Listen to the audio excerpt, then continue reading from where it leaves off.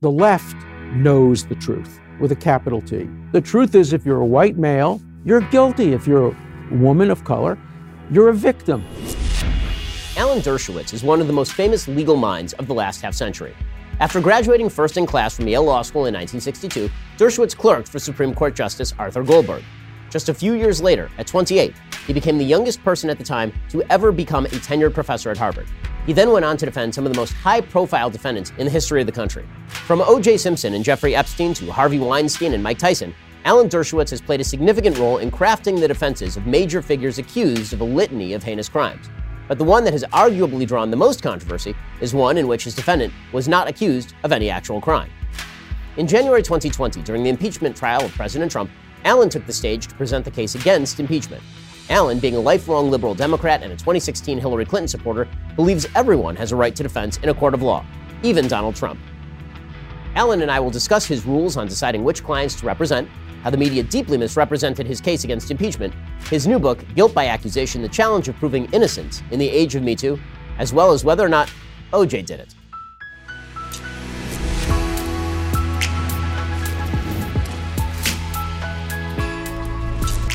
Hey, and welcome. This is the Ben Shapiro Show Sunday Special. Today, we are joined by Professor Alan Dershowitz. Just a reminder, we'll be doing some bonus questions with Professor Dershowitz. The only way to get access to that part of the conversation is to pay us money and become a subscriber. Go over to dailywire.com, become a subscriber. You'll have access to all of the full conversations with every one of our awesome guests. Professor Dershowitz, thanks so much for stopping by. My pleasure. Thank you. Why don't we start with the obvious question. How did you, a defense attorney, best known for being a lifelong Democrat and defending who a lot of people would consider on the Republican side to be criminals, how do you end up a hero of the right? How did this happen?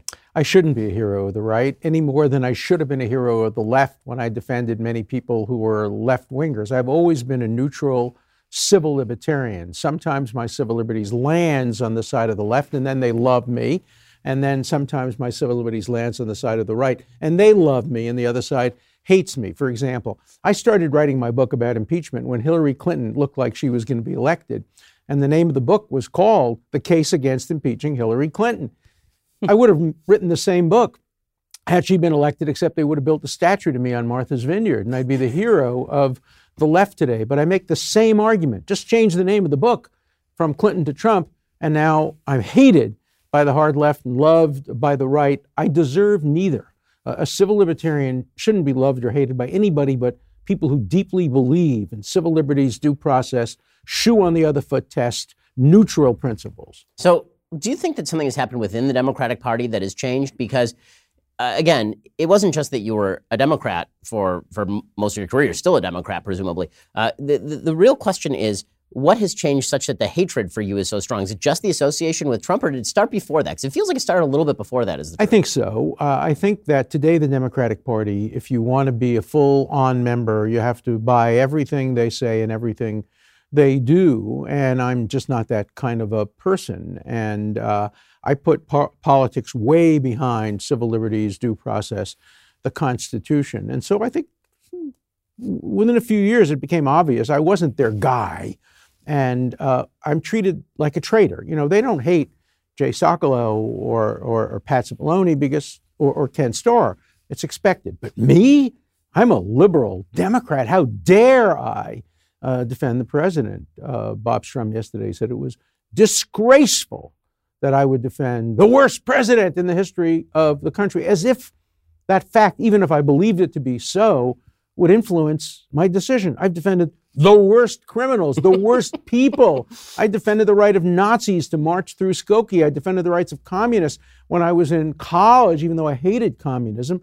That's what a civil libertarian does. I know. Now Bernie's going to be elected. I mean, man, that was a bad decision. But in any case, I want to ask you in 1 second about about sort of the future of the Democratic Party, considering that they're casting out people like you. But first, even though we're talking with Alan Dershowitz, let me be real about this. There's lots of crime everywhere. And this is particularly true in Los Angeles, where governance is terrible. I know in my neighborhood, we've had a series of breaking, entering crimes. It's really bad. This is why I rely on Ring to keep my property safe. Not only does the Ring app allow me to know when there's crime in my area, but also Ring gives you protection at every corner and helps you create custom, affordable security for your home. Ring's video doorbells let you answer the door and check in on your home anytime, from anywhere, so you can protect your family, pets, property. With Ring's outdoor security cameras, you can check in on every part of your house, so you'll never miss a moment. Ring helps you stay connected to your home anywhere in the world and detects motion when people come onto your property. You get notifications on your phone, your tablet, your PC. You can see, hear, and speak to visitors in real time from anywhere and get peace of mind knowing that your loved ones are safe. Get a special offer on the Ring Welcome Kit when you go to ring.com/Ben. The Welcome Kit includes the Ring Video Doorbell 2 and Chime Pro. It's all you need to start building custom security for your home today. Just head on over to ring.com/Ben. That's ring.com/Ben.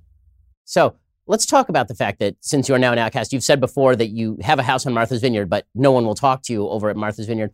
Do you think that the Democratic Party has a future if they keep throwing out people who are middle left or center? Or is it possible that their theory, which seems to be a burgeoning demographic majority based on various victim groups that they can sort of agglomerate together, that is actually a strategy for electoral success? Well, that would be the worst. The worst thing would be for the Democratic Party to succeed as a hard left identity politics, intersectionality party, a combination of people with grievances. That would be the worst thing. I would hope that the Democrats would recognize that the fate and the future of America lies with the center. I'm writing a new book now called Why I Left the Left But Couldn't Join the Right, the case for a vibrant center. You know, in the old day, I would have conversations like I'm having with you with Bill Buckley. And he called me his favorite liberal. I was his favorite. He was my favorite conservative.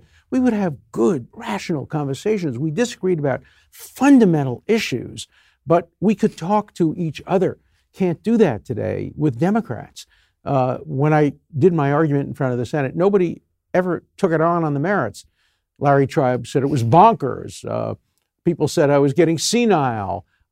People attacked me personally. I wasn't a scholar in constitutional law, even though I taught constitutional criminal procedure for 50 years in constitutional litigation or wrote books on the subject.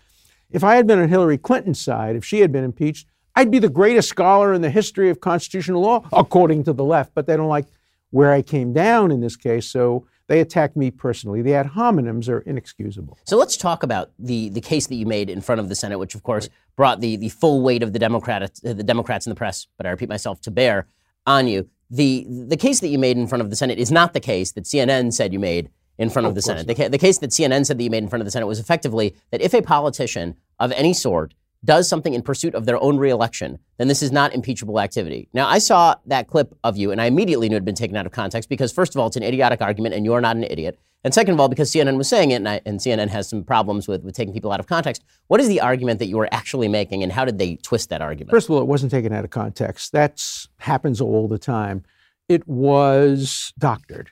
It was as if I said the following: let me tell you now what I don't believe. I don't believe a president seeking re-election can do anything. And CNN ran, a president seeking re-election can do anything, excluding the fact that I said, this is what I don't believe. In the paragraph before the quote that they used, I said, if a president engages in anything illegal, if the quid pro quo is illegal, that is impeachable. I talked about corrupt motive. I talked about kickbacks. I said in my whole hour and 10-minute speech to the Senate, if the president commits anything which is criminal-like, akin to treason or bribery, he can be impeached. And so what CNN did is they took all of that out and they made it sound like I was saying. And then you had these idiots on CNN, people like Paul Bagalia, who said, basically, what I said is a president can do anything illegal. Some said, I said a president could shoot his opponent. A president could lock up all the Democrats. A president could tamper with voting machines. It's exactly the opposite. And then Joe Lockhart, again, another liar, said, what I said is like what Mussolini, Hitler, and Stalin would say, and I supported genocide. Look, either they didn't know what I said. I don't think that's the case. I suspect that what happened is, and it's more than a suspicion, it's based on information that I have, is that Zucker, the head of CNN, made a willful, deliberate decision to have me say something that sounded idiotic in order to hurt my credibility on the an hour and 10 speech that I made in front of the Senate. And they deliberately omitted what I had said about criminal conduct to make it sound like I was saying a president can do anything. And then everybody followed suit. Everybody on CNN said that's what Dershowitz said. And they knew I didn't. I mean, the point that I immediately knew that you were making, because it's a point that I've made myself, and it is an obvious point, because the counterpoint is completely idiotic, which is that if a president does a thing that is within his legal power to do, and that is tainted by his own self-interest, but it is in his legal power to do this thing, but he also has a self-interest as either a combined motive or a secondary motive, that's not impeachable because that's just called politics, and every politician does that. Right. Every time Barack Obama did anything that was within his power to do with an eye toward re-election, that was called his first term. And to pretend that that's impeachable activity, which is what the Democrats effectively were doing, is not impeachable. I gave that example. I said, let's assume the following. President Obama promises he's going to bomb Syrian military if they use chemical weapons. They use chemical weapons. His advisor comes in and says, ooh, wait a minute, before you start bombing, think about what it will do to your election. The left will turn against you. And Obama says, oh my God, really, I shouldn't bomb. I'll break my promise. Would that be impeachable? Of course not. And I don't limit it to presidents. I said any elected official always has mixed motives. They care about the national interest, but they always have an eye on their political future. And all I said was, if a president has one eye on his re-electability because he thinks his electability is in the national interest, that can turn innocent conduct within his power into an impeachable offense. There is nobody who would disagree with that, yet Adam Schiff pretended to disagree with it. Nadler pretended to disagree with it. Schumer pretended to disagree with it. All three of them were lying through their teeth. And I wrote that in the Wall Street Journal. I got a lot of criticism. How dare you challenge the motives of people? Well, I am challenging their motives. Yeah, as soon as this thing broke, the first reaction that I had was that the question in the end was going to be about President Trump's motives. If it came out that he had said to John Bolton, for example, that Bolton had testified and then he had said openly, the reason that I did this specifically is because I want to knock Joe Biden out for purposes of the 2020 election, then that would have been impeachable conduct. But if he had an eye back toward 2016 and he was saying, I want everything in 2016 looked at because it bothers me and annoys me and I think it's in the national interest, and even if that was badly informed, as some of that stuff was, the crowd strike stuff and all the rest of it, then that is not impeachable. That's just what we call bad judgment, and he's up for election. And that's why we decide who to vote for based on bad judgment. But that's not impeachable conduct. The other example I gave is Joe Biden says, unless you fire the prosecutor, I'm withholding $1 billion. 90% of his mind was on the national interest, but what if in the back of his mind he said, maybe it'll help my kid. He works for Burisma, maybe it'll call off the investigation. That wouldn't change his innocent conduct into culpable conduct. Doesn't matter whether the president, vice president, or anybody else. Every politician always has mixed motives. That's what I said. Everybody understood it. They looked me in the eye, they knew what I said, and then they deliberately lied about what I said. So moving forward, when it comes to impeachment, given the fact that the Democrats didn't receive a single Republican vote on impeachment, they got Mitt Romney on one charge, but they didn't receive any other votes on impeachment. Do you think that impeachment is still a viable power under the Constitution? What would a president really have to do and be caught doing in order to be impeached? Richard Nixon. Very simple. He's the only case in American history where a president should have been impeached. He committed repeated crimes. Even when he was being impeached, and I favored his impeachment, I was on the national board of the ACLU, and I asked the ACLU to oppose the way he was being treated. They named him as an unindicted co-conspirator. Unfair. If you're named as an unindicted co-conspirator, you can't fight back. You don't get a trial. So as a civil libertarian who favored his impeachment, I opposed that back in the 1960s. Look, 70s. You can argue about anything about me, but one thing you can't argue about is my consistency. I've been absolutely consistent since the day I started to be an adult, when I fought against censorship of communism at Brooklyn College, and I fought against censorship during the Vietnam War. I never care which side it comes down on, right, left, center, Republican, Democrat. I always care about civil liberties, and people understand that, but they pretend that I've changed. Suddenly I've become a reactionary right-winger instead of the liberal left-winger that I always was. Well, that does feel like a difference in moral system that has happened in the United States. I mean, it used to be, even when I was growing up, that people would say, it's a free country, you can sort of do what you want. And people don't tend to use that phrase too much anymore. There's a lot of talk about things that you shouldn't say, maybe you should be pushed into saying them, or things that or the other factors that are supposed to attend to justice beyond your own individual case. You talk about a lot of this in guilt by accusation, but this came out most famously during the Kavanaugh hearings, when it seemed as though the evidentiary necessity to prove a case against Justice Kavanaugh was completely thrown by the wayside by the media. The mere accusation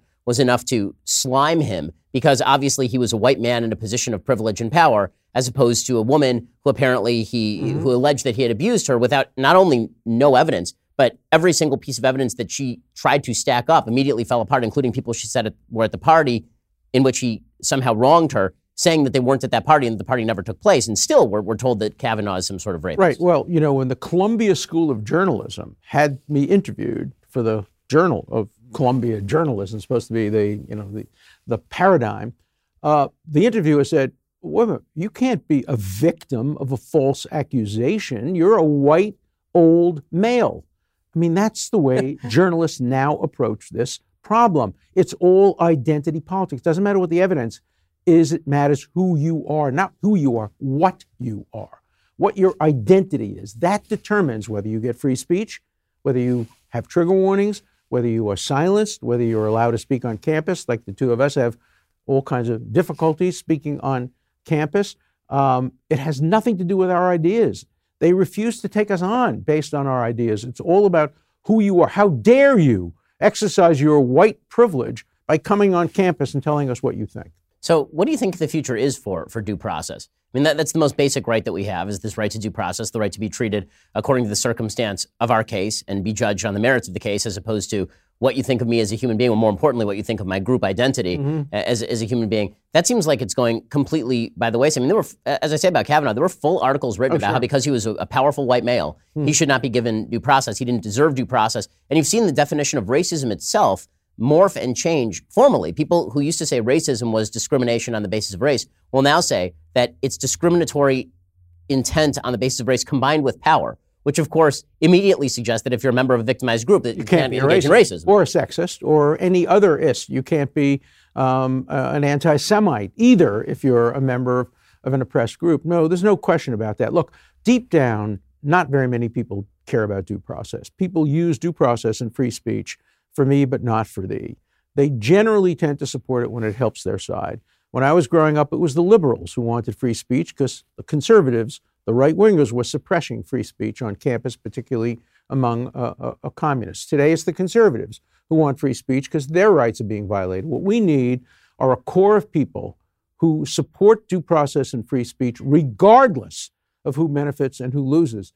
The number of those people are very small. Now, I have to tell you, thank God for conservatives, because I think conservatives now have come to appreciate more than in the past the virtues of due process, fairness, free speech, dialogue, and all the rest of the catalog of liberties and civil liberties that I grew up taking for granted. So in a second, I want to ask you about guilt by accusation and the extent of the pushing aside of due process, particularly in the Me Too movement. I'll ask you about that in 1 second. First, let's talk about the importance of preserving your memories. I mean, without your memories, what are you? Your memories are incredibly important to making you who you are as a person. And here's the problem. You can instantly lose those memories if they're out in your garage. You got a bunch of old film reels. What exactly are those doing out there? You got a bunch of old VHS tapes. You don't even have a VCR anymore. You got old photos, but they're getting waterlogged. Well, why not take all that stuff and get it digitized? This is where Legacy Box comes in. Legacy Box is a way for you to easily and affordably digitally preserve your past. The process from start to finish, it's incredibly easy. You just pack it up and send it over. Their team digitizes everything by hand, and then you receive perfectly preserved digital copies on a thumb drive, DVD, or the cloud, ready to watch, share, and enjoy. Plus,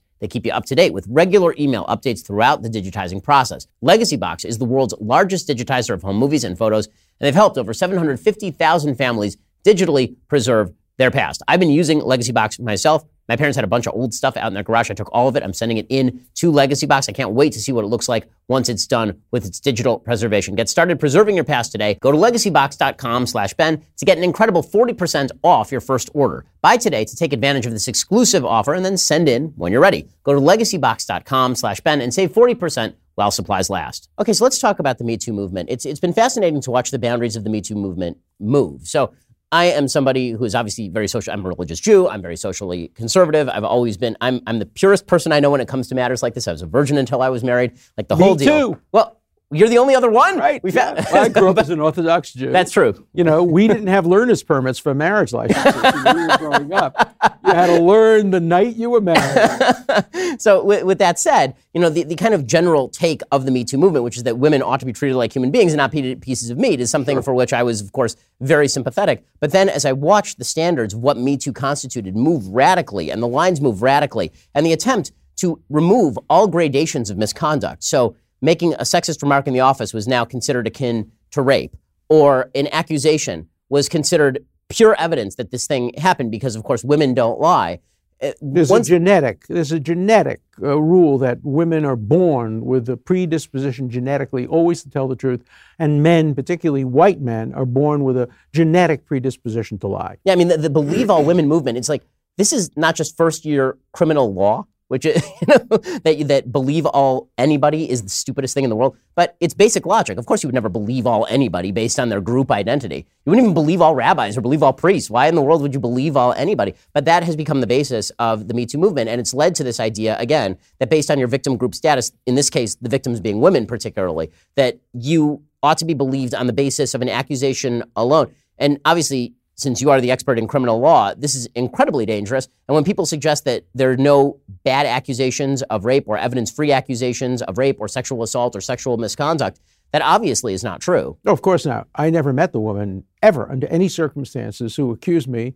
We discovered hidden emails that she tried to hide with her lawyers, in which she admits she never met me, a hidden manuscript, which was sealed, in which she said she saw me once speaking to Jeffrey Epstein about business, but never met me, told the FBI she never had sex with me, told her best friends she never met me or knew me. Her lawyer on tape, recorded, says she's wrong, simply wrong. She couldn't possibly have met you in the places she said she met you. An FBI report concluded by the former director of the FBI, Louis Freeh, that the whole story was made up, and it all went away. The judge struck it. The lawyers withdrew it, admitted they were wrong in filing it, and then along came the Me Too movement. And suddenly, the false accusation, known to be false, is enough to get me canceled speaking at the 92nd Street Y. The 92nd Street Y, where I've spoken at more than anybody but Elie Wiesel, suddenly said I can't speak about my book Defending Israel at the 92nd Street Y because although they know I didn't do anything wrong, there's an accusation. And the accusation is trouble. And we don't want trouble, so you can't ever speak here again. So what should we do about that in the social sphere? Because that's really what we're talking about here. In the criminal law sphere, obviously, you're not in the dock. You haven't been accused formally of anything. I wish I were. You know, I wrote an op-ed for the Wall Street Journal saying to the FBI, please investigate me criminally. Conduct a criminal investigation. That's the only way I can possibly clear myself. You know, the rule is so absurd now. She can accuse me of anything. She can accuse me of having sex with her when she is 2 years old. She can accuse me of anything. And as long as she does it in papers that are law papers, she is exempt from being sued for defamation. But if I then deny it, she can sue me for defamation because by denying it, I have called her a liar. So we now have a legal system that incentivizes false accusations for money. The trick is easy. Accuse a prominent person. He'll then deny it, you sue him, and he'll give you money. And if I had anything to hide, I'd pay money. I have nothing to hide. Of course, I won't pay a penny. So what do we do exactly about the kind of perversion of the system? Because this is what is happening, is that it seems like the social sanctions are being brought to bear in a non-legal sense. And so you'll say, well, my rights are being violated or my speech is being violated. And they'll say, well, but it's not. I mean, you're free to say whatever you want. You're free to do whatever you want. Nobody's bothering you. It's social sanctions, obviously. Social sanctions are perfectly legal. The cancel culture, which you're obviously talking about, the 92nd Street Y deciding that you can't speak there because there's an accusation out there that is unsubstantiated. Not only unsubstantiated, disproved. Right. That attitude, it doesn't have First Amendment consequences in the sense it's not a legal thing, but it obviously has widespread societal consequences. The left wishes to ignore those because it, of course, likes cancel culture because it can be applied to people it disagrees with. But what do we have to do about that as a society? Well, first, we have to stand up and fight. Most people can't fight back because most people have something to hide. Even if you're falsely accused of this, if you have something that you are ashamed of, it will come out at a trial. So the vast majority of people who are falsely accused can't fight back. I'm lucky. I was brought up Orthodox like you. I've never improperly touched anybody in my life. I don't hug. I don't touch. I don't do any of those things. For 10 years, I was professor at Harvard Law School. As a single man, never went out, flirted, never had a complaint. 50 years, never a complaint. So I can sue. Because I'm not afraid of being deposed. I'm not afraid of anybody coming up with yet another accuser. If there's another accuser, it will be a false accuser. Somebody came to me recently in an extortion attempt, presumably by lawyers, offering to sell me pictures of myself having sex. I laughed. I said, there can't be a picture of me having sex with anybody but my wife. And they produced the picture, or the New York Times produced the picture. It was a joke. It was some old guy that they got off the internet. Did you look good? No. And my wife looked at it and she laughed hysterically. My wife laughed when I was first accused. She couldn't believe it. And this woman who accused me, she's accused Al Gore's wife, of being on Epstein's island. They were never on the island. She has accused Bill Richardson. She has accused George Mitchell. She's accused Leslie Wexner. She has accused Marvin Minsky, the man who developed artificial intelligence. She's accused everybody. And she's lied through her teeth. She said she was 14 when she met Jeffrey Epstein. Her own work records show that she was 17, and when he allegedly farmed her out to other people, she was almost 19. So she's lied about everything, and yet people believe her because she's a woman. And when I accuse her of lying, I committed a social sin. I accused a woman of lying. How dare you? She was victimized. Maybe she was, but she's victimized me, and I'm going to fight back. So, I've asked already sort of what do we do about this, but one of the things that seems so threatening is that, as I say, a lot of this is social sphere oriented. It's pressure that de Tocqueville talked about back in Democracy in America, specifically talking about the idea that social pressure could be brought to bear to basically make a human being into a dead man walking, forbidden from all public company and all of this, going back to the 1830s. So it's nothing new. What is new is that there seems to be a push, and it's already happened in places like Britain and Canada, to actually change the laws to reflect this sort of societal attitude. They should change the laws. Number one, nobody should be allowed to defame other people behind litigation privilege because they abuse it. They use it all the time. Judge Cabranes, the chief judge of the Second Circuit, has written about that, saying don't believe what you read from court filings. Court filings don't have the imprimatur of the court. They're just put in order to protect themselves from that kind of defamation. So the law does have to be changed. I think the First Amendment law has to be modified as well. Take what CNN did to me. That's not protected by the First Amendment, and it shouldn't be protected. If Zucker, the head of CNN, sat down with his people and said, let's now try to destroy Dershowitz's credibility because he made a good speech in front of the Senate. Let's wrench out of context. Let's take out what he said about criminal conduct. Let's make him say something he didn't say deliberately and willfully. I don't think that's protected by the First Amendment. And for that reason, as a First Amendment person who cares deeply about the First Amendment, I am seriously considering the possibility of taking legal action against CNN in order to try to level the playing field so that the media can't turn truth tellers into liars in a willful and deliberate way. So what exactly would the First Amendment standard then look like? So under current law, obviously, the First Amendment standard, particularly public figures, is extraordinarily burdensome. Yeah. You have to prove willful and malicious. You have to demonstrate that the person knew that they were saying something that was fully untrue. That's true of what happened with CNN. Absolutely true. They knew what they were doing. So you're not talking about actually changing the standard of First Amendment law. No, but here's the problem. What they did is they showed me saying certain things, and I did say those things.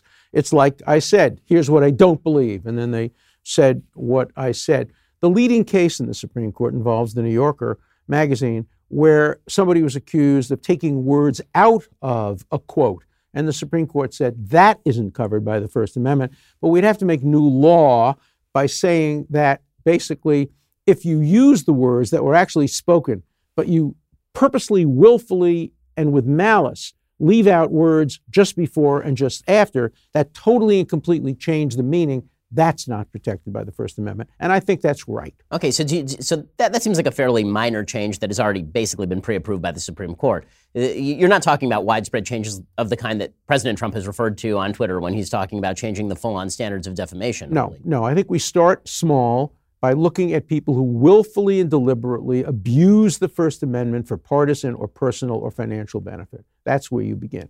And I think we can do that.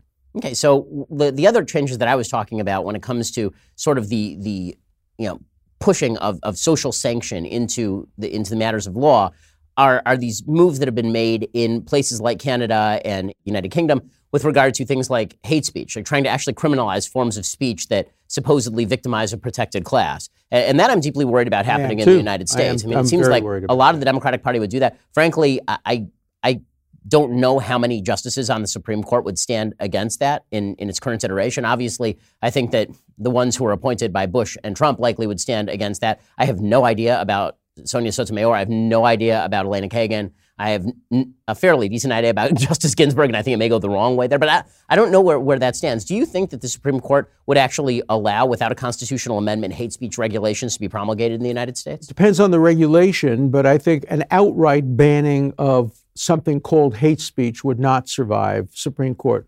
review. But, they chip away at it. What about in a private university? What about in a public university? Banning hate speech in the classroom, that would probably be approved. But in the open forum, I think it's going to be a matter of degree. But I do think that the banning of hate speech has more legitimacy today on the left than it ever had before. I don't think the left today would support the ACLU's position back many years ago. The ACLU doesn't. Defending the rights of the ACLU, forget about the ACLU on free speech.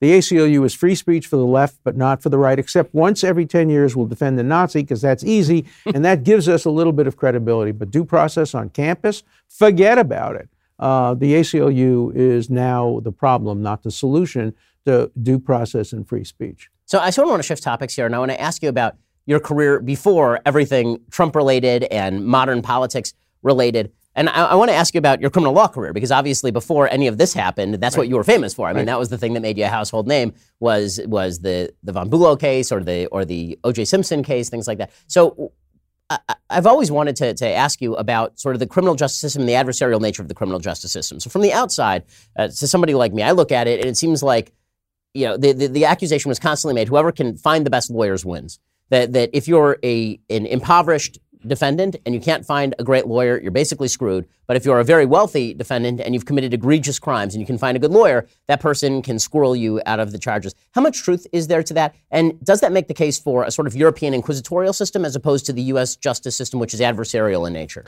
The United States system is not adversarial at all. 97% of cases in the federal courts end in guilty pleas because of what's called the trial penalty.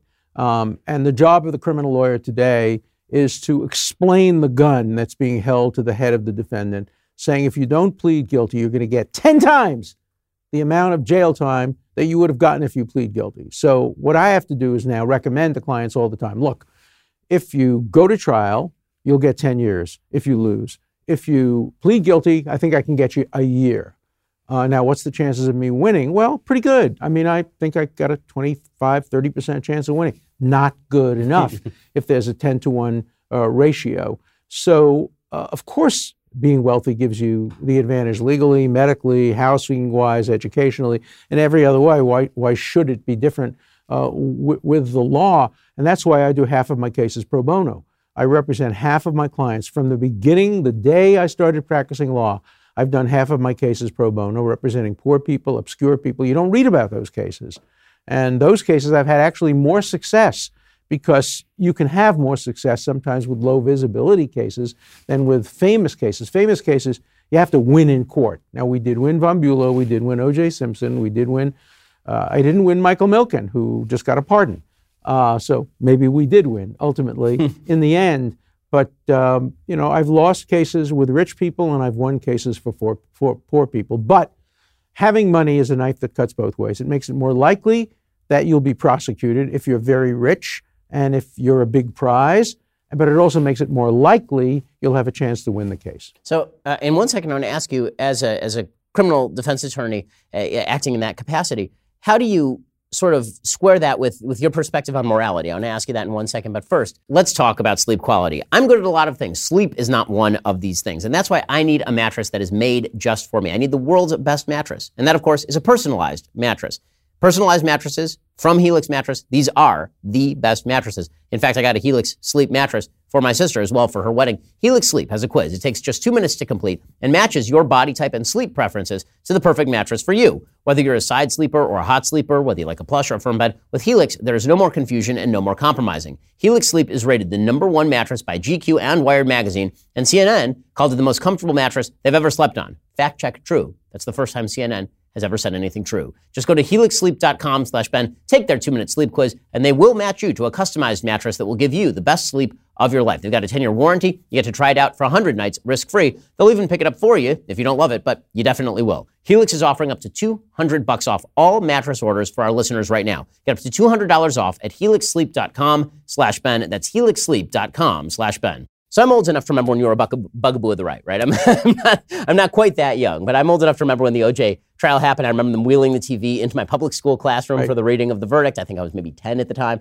And I remember that in our household, your name was a bit of a dirty word because you were one of the attorneys defending O.J. Simpson. And of course, as everyone who was mainly sentient at the time thought O.J. Simpson was deeply guilty. So yeah, I'm not going to ask you whether O.J. Simpson was guilty because attorney-client privilege. But with that said, yeah, you defend clients and criminal defense attorneys have defended clients knowing, presumably, or at least thinking, that they're guilty. How do you square that, believing that your own client has done something deeply evil or immoral, and then going in and defending them on it? I think much the same way a Catholic priest defends not turning in a penitent who has admitted committing a terrible crime. The big difference between a Catholic priest and a lawyer is if a client tells me I've killed somebody, I'm going to go do it again, or I've beaten my wife, I'm going to go back and beat her, I'm obligated to turn him in because it's a future crime. A priest can't do that. A priest says, no, I'm going to try to persuade you and talk you out of it. Or a doctor. My daughter-in-law is an emergency room doctor. She has almost certainly saved the lives of people who have gone out and done terrible things in the future. It's a very important part of our legal system that everybody get a defense. I uniquely get the most difficult cases because I've had some success, and also as a professor I can take more of these cases pro bono, and so I've had a lot of people who I've strongly suspected were probably guilty. In a couple of cases I was pleasantly surprised at the end. Klaus von Bülow, I was pleasantly surprised. But you talk about not being able to ask me whether or not O.J. did it. When Bibi Netanyahu, who I've known since he's 22 years old, became prime minister, I was in Israel. He invited me, my wife, and my daughter to come see him at his new digs. And we went and we schmoozed and we took pictures. Then he took me into the little private room and said, Alan, I have a question I've always wanted to ask you. Did O.J. do it? And I said, Mr. Prime Minister, there's a question I've always wanted to ask you. Does Israel have nuclear weapons? And he said, you know I can't tell you that. And I said, you know I can't tell you that. Kal v'chomer. Okay, right, so yeah, you did grow up in a Jewish school. Right. So, with regard to that sort of stuff, this is the reason I ask whether an inquisitorial system would be better, one where it doesn't seem to pit one person whose now job it is to defend the criminal conduct of somebody who they believe committed a criminal act. Inquisitorial system. Do you think that the U.S. is the best system, or do you think that a different I think it's the best better? system for the United States. I wouldn't ever try to impose our system on foreign countries. By the way, many of the countries that have become free after the breakdown of the Soviet Union have had an option of going with the American system, with the European system, and many have gone with the American system. As Churchill said about democracy, I could say about the adversary system, the worst ever invented, except for all the others that have been tried over time. I think there is an adversarial relationship between a person accused of crime and the state. And you can't bury that adversarial relationship in paternalism or any other kind of euphemism. There really is a conflict. Our job as criminal defense attorneys is to get the best deal. Jeffrey Epstein, look at that. I got him a very good deal, and I was hated for it. But that's my job. If I had done anything less than get him the best deal I possibly could, I would have been doing something in violation of my oath of office. And so it creates a moral conflict. I don't sleep well at night when I defend somebody who I believe probably did it. I've never had a client who's gone out and done it again, that has committed a second murder or done something horrible. O.J. Simpson obviously was convicted of doing something, but it was fairly minimal. And by the way, I don't take a case. I don't represent a person twice. I have a rule. I have several rules. I don't represent somebody who is in the business of crime. I don't want to be the consigliere to a crime family. I don't represent drug dealers. I don't represent professional terrorists or people like that. But I will represent anybody once, regardless of how serious the crime is. Now, obviously, would I represent a Nazi who killed members of my family? No, there'd be a conflict of interest there. I'd want so much to see him convicted. But if I have no personal emotional conflict of interest, I don't let the seriousness of the crime influence my decision whether to take it. So another area where you've obviously become very well known, I mean, there are a bunch of different areas because you're sort of a master of several different trades, is in the pro-Israel space. And right. I would suggest to you actually that your unpopularity on the left began with the intervention in the pro-Israel space long before. Oh, I think that's right. The President Trump stuff happened. People don't know about that because people who don't follow the pro-Israel space don't actually follow the pro-Israel space. But as soon as you wrote the case for Israel, it seemed like the left turned on you, or at least a segment of the left turned on you in fairly vicious fashion, it seemed right. like. More the hard left. Noam Chomsky commissioned Norman Finkelstein to try to find problems in the book. And he found a quote from Mark Twain, which I quoted and attributed to Mark Twain. And he said, I didn't find it in Mark Twain. I found it in a book by a woman named Joan Peters, whose book had been criticized. Yeah, I mean, first of all, we both found it in the same place. We found it in a little pamphlet called Facts and something or other, which was put out by some pro-Israel organization, which you couldn't cite, obviously, because it's not in libraries. But we both found it in the same place. But, you know, he accused me of plagiarism. I immediately went to Harvard University, the president, and said, I want a study commission. They appointed Derek Bach, the former president of Harvard, to investigate the charge of plagiarism. He said there was nothing to it. But that was the first attempt to attack my integrity because I supported Israel. So why do you think it is that the hard left has turned so far against Israel? Why do you think that's being mainstreamed into the Democratic Party? This scares the living hell out of me, frankly. We start very easily. The hard left, the hard left turned against turned against Israel when the Communist Party turned against Israel. It was as simple as that. 1967, Israel wins the war. The Soviet Union breaks relationships with Israel. The Communist parties all over the world turn against Israel because they're taking orders from Stalin. It's simple, not Stalin in those days, but the Stalinists in those days. It was as simple as that back then. Then Berrigan, I write about this in my book called Defending Israel. Berrigan, who is a paragon of the left during the Vietnam War, calls Israel a criminal community, a Jewish criminal community. So you get Berrigan, Chomsky, Finkelstein, Gilad Atzmon, the hard left turn against Israel, and then it creeps into the center left. And you get people like Peter Beinart, who become enemies of Israel, though they proclaim that they're really Zionists. J Street, which has never said anything positive about Israel in any of its press releases and supported the Goldstone report. And they've now made it possible for Democrats to say, we're not going to go to AIPAC. Liz Warren says, I'm not going to AIPAC. So I think the Democratic Party, we're in danger of seeing the bipartisan support for Israel weakened as the result of the left of the Democratic Party. I think this is one of the things people are missing. So I hear this a lot from Democrats who are Jews, which is the vast majority of Jews are Democrats, is that the reason that the Democrats are turning against Israel is because of Trump. And that's completely neglecting the history of the Democratic Party, which was wildly pro-Israel throughout at least the early 1990s, and then it began to move and shift. You can see this in the opinion polls. And by the time Barack Obama was president, it had moved fairly solidly into the Palestinian camp, at least in terms of being on parity with Israel in terms of popularity inside the Democratic Party. And this is particularly true among young Democrats. And Obama obviously facilitated that. I mean, President Obama was not a fan of the state of Israel. He hated Prime Minister Netanyahu. Obviously, the attempt to pin that on President Trump is pretty astonishing. Again, considering that the mainstream Democratic Party had been moving in this direction for quite a while, labeling Israel an apartheid state. And no doubt about that. And I think President Obama, for whom I voted twice, I now would reconsider my second vote for him. He conned me. He called me into the Oval Office and he said, I have Israel's back. And I didn't realize what he meant is to put a target on it and stab them. As he was leaving office, he ordered his representative to the UN to not veto a resolution which declared the Kotel, the Western Wall, the holiest place of Judaism, to be occupied territory, along with the access roads to Hebrew University and the Hadassah Hospital and the Jewish Quarter. It was outrageous. And it just legitimated more and more people in the Democratic Party saying, well, we should have a balance. The Palestinians who have turned down statehood since 38, 48, 67, 90, 2000, 2001, 2007, 2008. So I think the Democratic Party now, there's a real danger of losing the bipartisan support. I think there are many centrist Democrats who still support Israel, but people on the left and younger people to a far, far lesser extent. And this is why it's driving me up a wall to watch Bernie Sanders try and play on the fact that he's ethnically Jewish as though he's some sort of patriot on behalf of either Israel or Jews. I mean, it's maddening to watch, considering, again, that the man campaigns openly with open anti-Semites like Linda Sarsour and Ilhan Omar and Rashida Tlaib. Well, you left out one. He went to England and campaigned for Jeremy Corbyn, who turned the Labour Party into a party that welcomed anti-Semites, and Bernie Sanders went there and campaigned for him. Let me take one oath here as a Democrat. Under no circumstances will I ever vote for Bernie Sanders. period. I will never vote for Bernie Sanders, and I would hope that other Democrats would join me in that pledge, because he would hurt America terribly.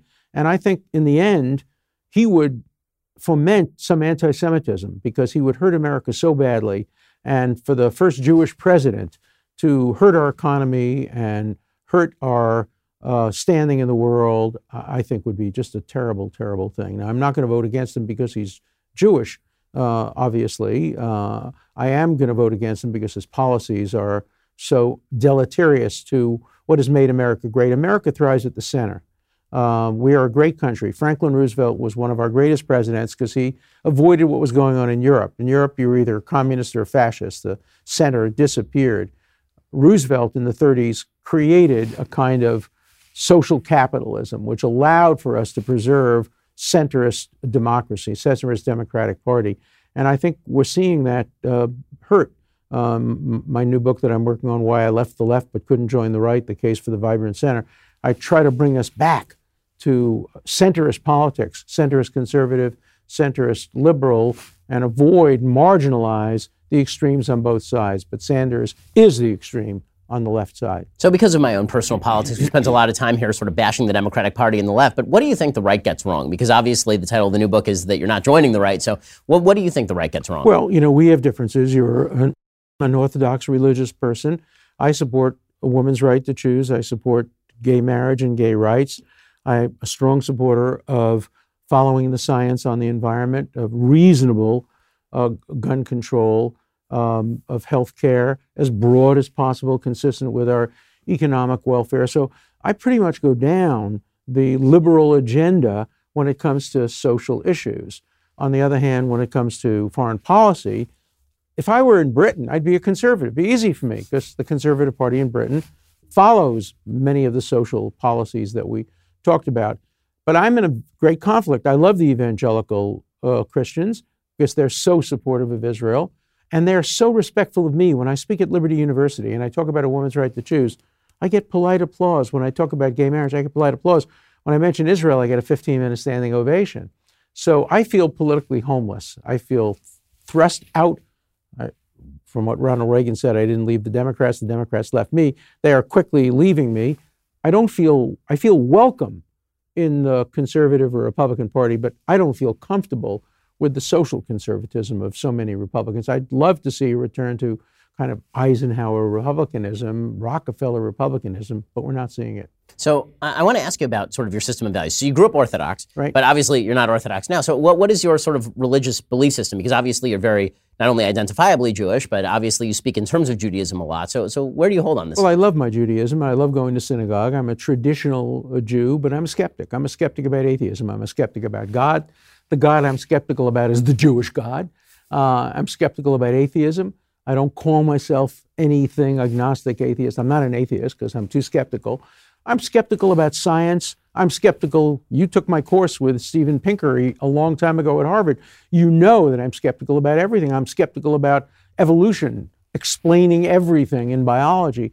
I'm going to die a skeptic. I'm going to die not knowing the answers to all these questions, but I hope I'm still healthy enough and wise enough to keep asking the questions. So my religion is skepticism. So how do you generate a moral system based on skepticism? I remember asking this question. I think I actually raised my hand in your class and asked you this question specifically. So I wrote a book in answer to your question called Rights from Wrongs. Right, no, I read it because it was for your class. Right. So it's a secular theory of the development of rights through experience and history. My theory is that rights grow out of a recognition of the wrongs. And if you look historically, the civil rights movement goes out of slavery, the post-Holocaust movement of human rights around the world. I think that I'm an experientialist. I'm a strong supporter. I didn't like him personally, but Oliver Wendell Holmes. The life of the law is not logic, it's experience. And you learn from your mistakes. And so I think my theory of rights grows out of my understanding of how to avoid wrongs in the world. But I'm not an absolutist. So I got into a lot of trouble when I suggested that under certain circumstances, a torture warrant might be permissible if, for example, we had a terrorist who had planted a nuclear bomb in New York or Los Angeles that could kill 10 million people, and we had the terrorist and we could, by use of extreme measures, prevent that from happening.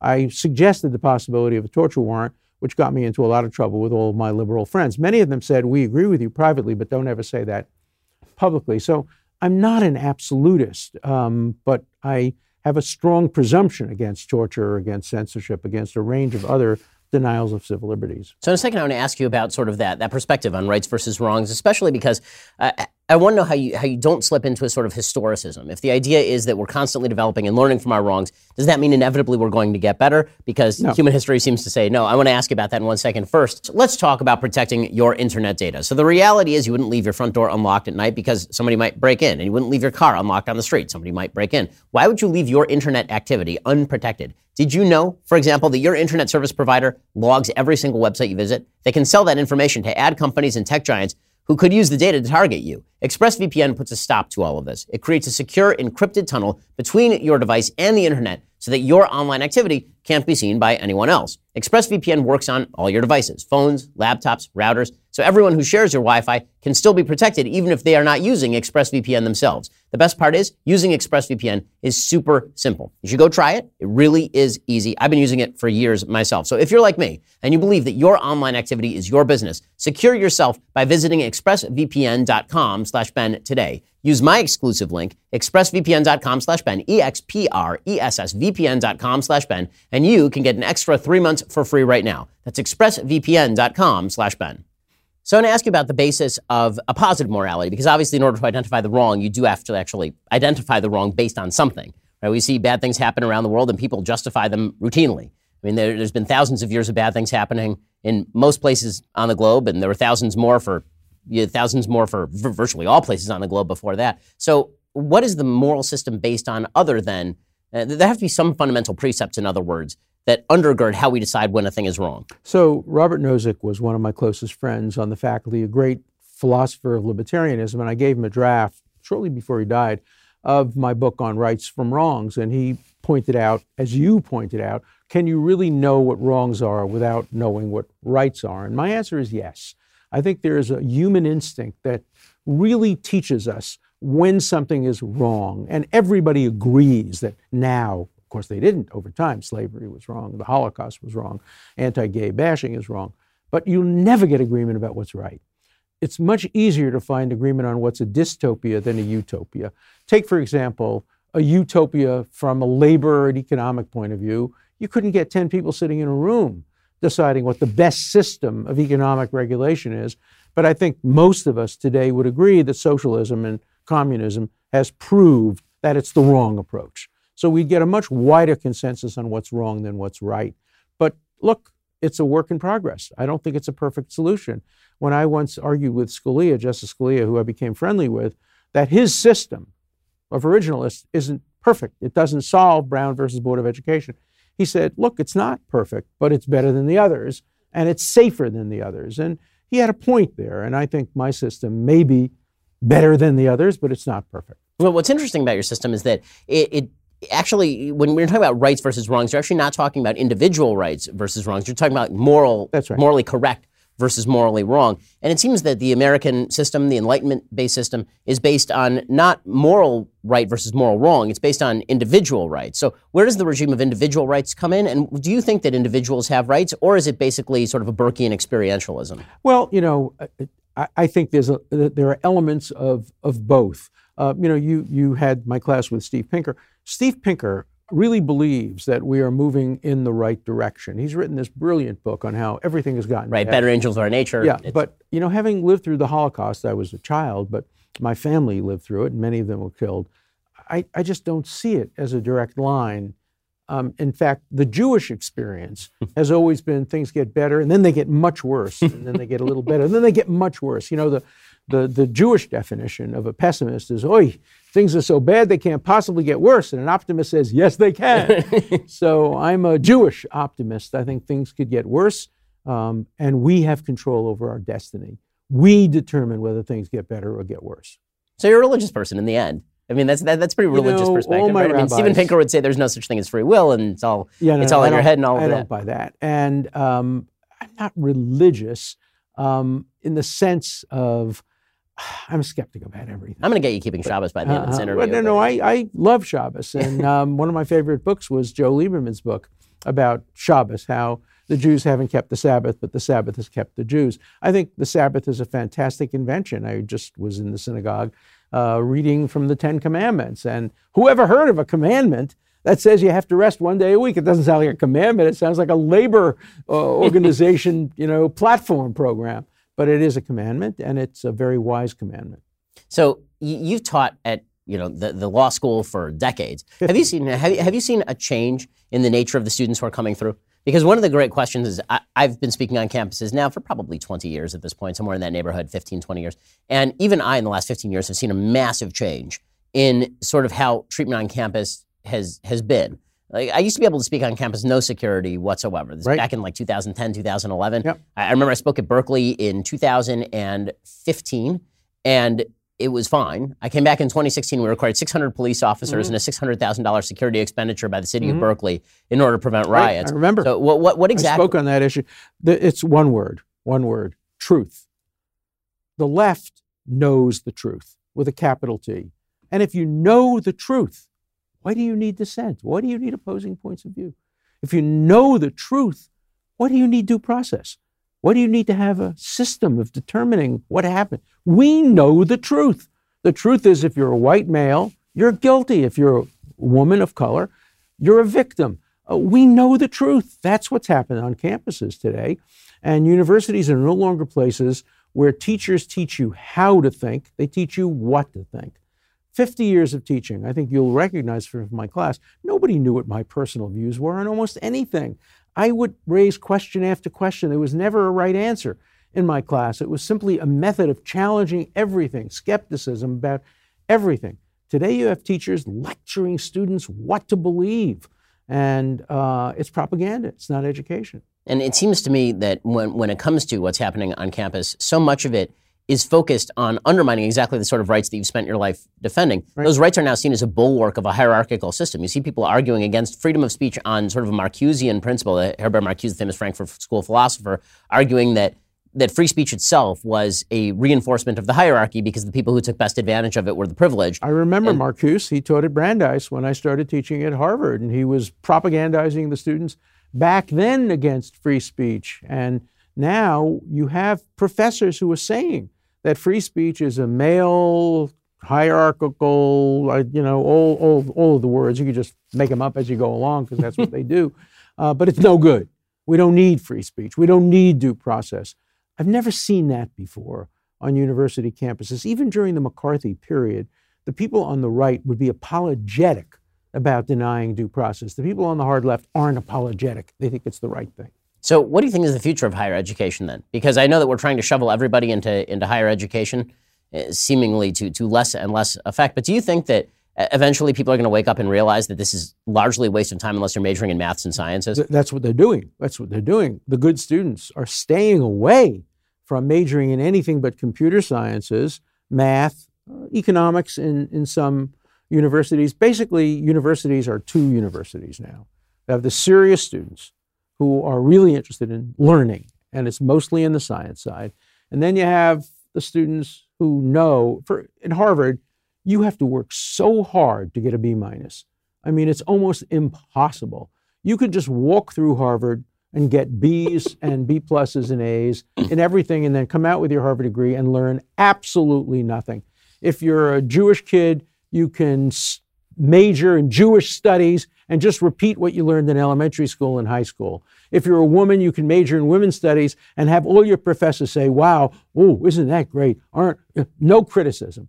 And these kind of ethnic studies programs are so dangerous. I mean, I would practically have a rule saying, all right, you can have ethnic studies, but if you're Jewish, you can't take Jewish studies. If you're black, you can't take black studies. If you're a woman, you can't take women's studies. That's available for other people to learn about you. Now, that's nonsense, of course, because obviously if you're an African American, you have a right to learn about your culture and your history. But you also, how else am I going to meet Jewish girls? To learn about other things. Well, when I was at UCLA, that's how you met the Jewish girls. You went to Jewish studies class, right? Well, you'll like this. The reason I wrote my book, The Case for Israel, is a kid came over to me one day and he asked me to give him tshuva. It was during the 10 days of repentance. He said, because he never speaks out in class in support of Israel, though he knows a lot. And I said, why not? He said, because I won't ever get a date. So I started a campaign. I said, support Israel, date a Zionist tonight. It helped a bunch of Zionists get dates, but it didn't really help the cause of Israel. So you mentioned your sort of constitutional theory of interpretation, and you mentioned Justice Scalia, originalism, or textualism. I think, frankly, that Justice Thomas was more of an originalist than Scalia was. Right, I think right. that, No question. So what is your theory of how the Constitution should be interpreted by the Supreme Court? I think there are, Scalia used to say the Constitution is dead. Tribe says it's alive. They're both wrong. Part of it's dead, part of it's alive. The part about 35 years old being president, you couldn't be deader than that. Of course it's dead. You can't be 34 and 11 and take the oath of office. Due process, the process that is due, is an invitation to change what due process means over the years. For example, the framers of the 14th Amendment, none of them would have said that that means black and white children can go to school together and get married. Oh my God, you wouldn't have gotten one vote for that. So of course, due process has to change over time. Impeachment, I think it's dead. I think impeachment's dead. It should never change over time. The framers said treason, bribery, or other high crimes and misdemeanors, meaning other crimes like treason and bribery. It's dead. It doesn't change. In the 19th century, people thought it needed a crime. The dean of the Columbia Law School said the weight of authorities in favor of you need a crime.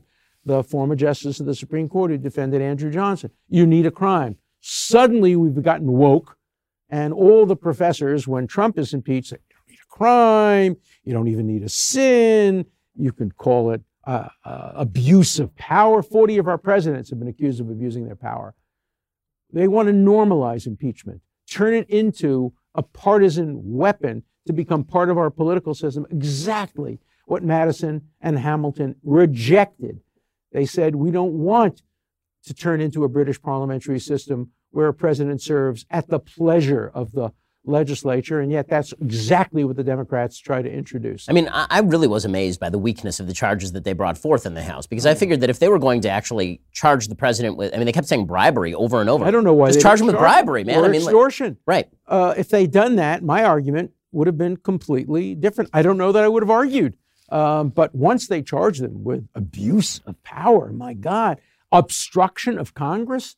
Every lawyer obstructs Congress whenever he demands a court order before allowing his client to fall into a perjury trap. I know I do that all the time.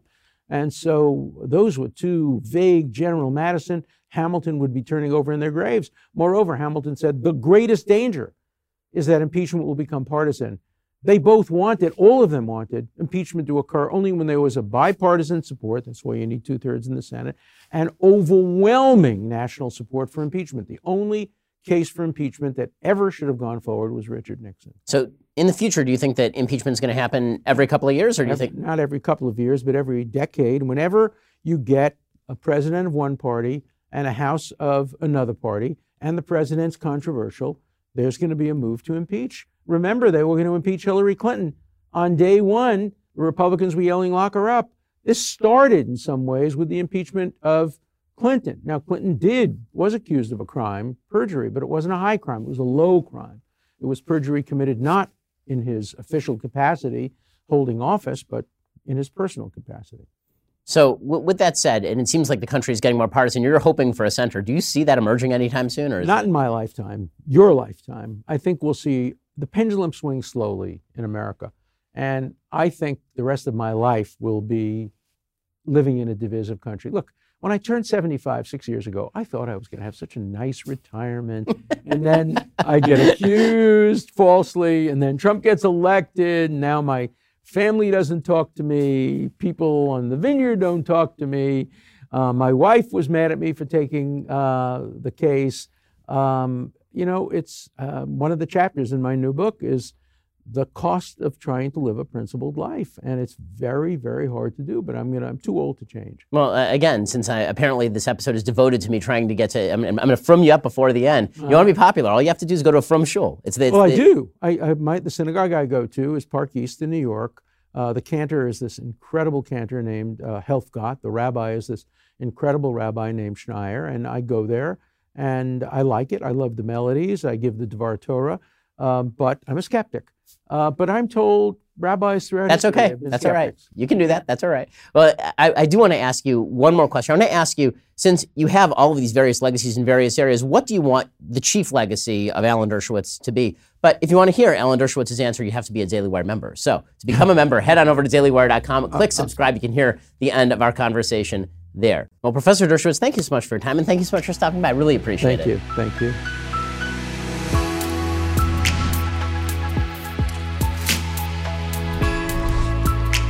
The Ben Shapiro Show Sunday Special is directed by Mike Joyner and produced by Mathis Glover. Executive producer Jeremy Boring. Associate producer Katie Swinnerton. Our guests are booked by Caitlin Maynard. Post-production is supervised by Alex Zingaro. Editing is by Jim Nickel. Audio is mixed by Mike Coromina. Hair and makeup is by Nika Geneva. Title graphics are by Cynthia Angulo. The Ben Shapiro Show Sunday Special is a Daily Wire production. Copyright Daily Wire 2020.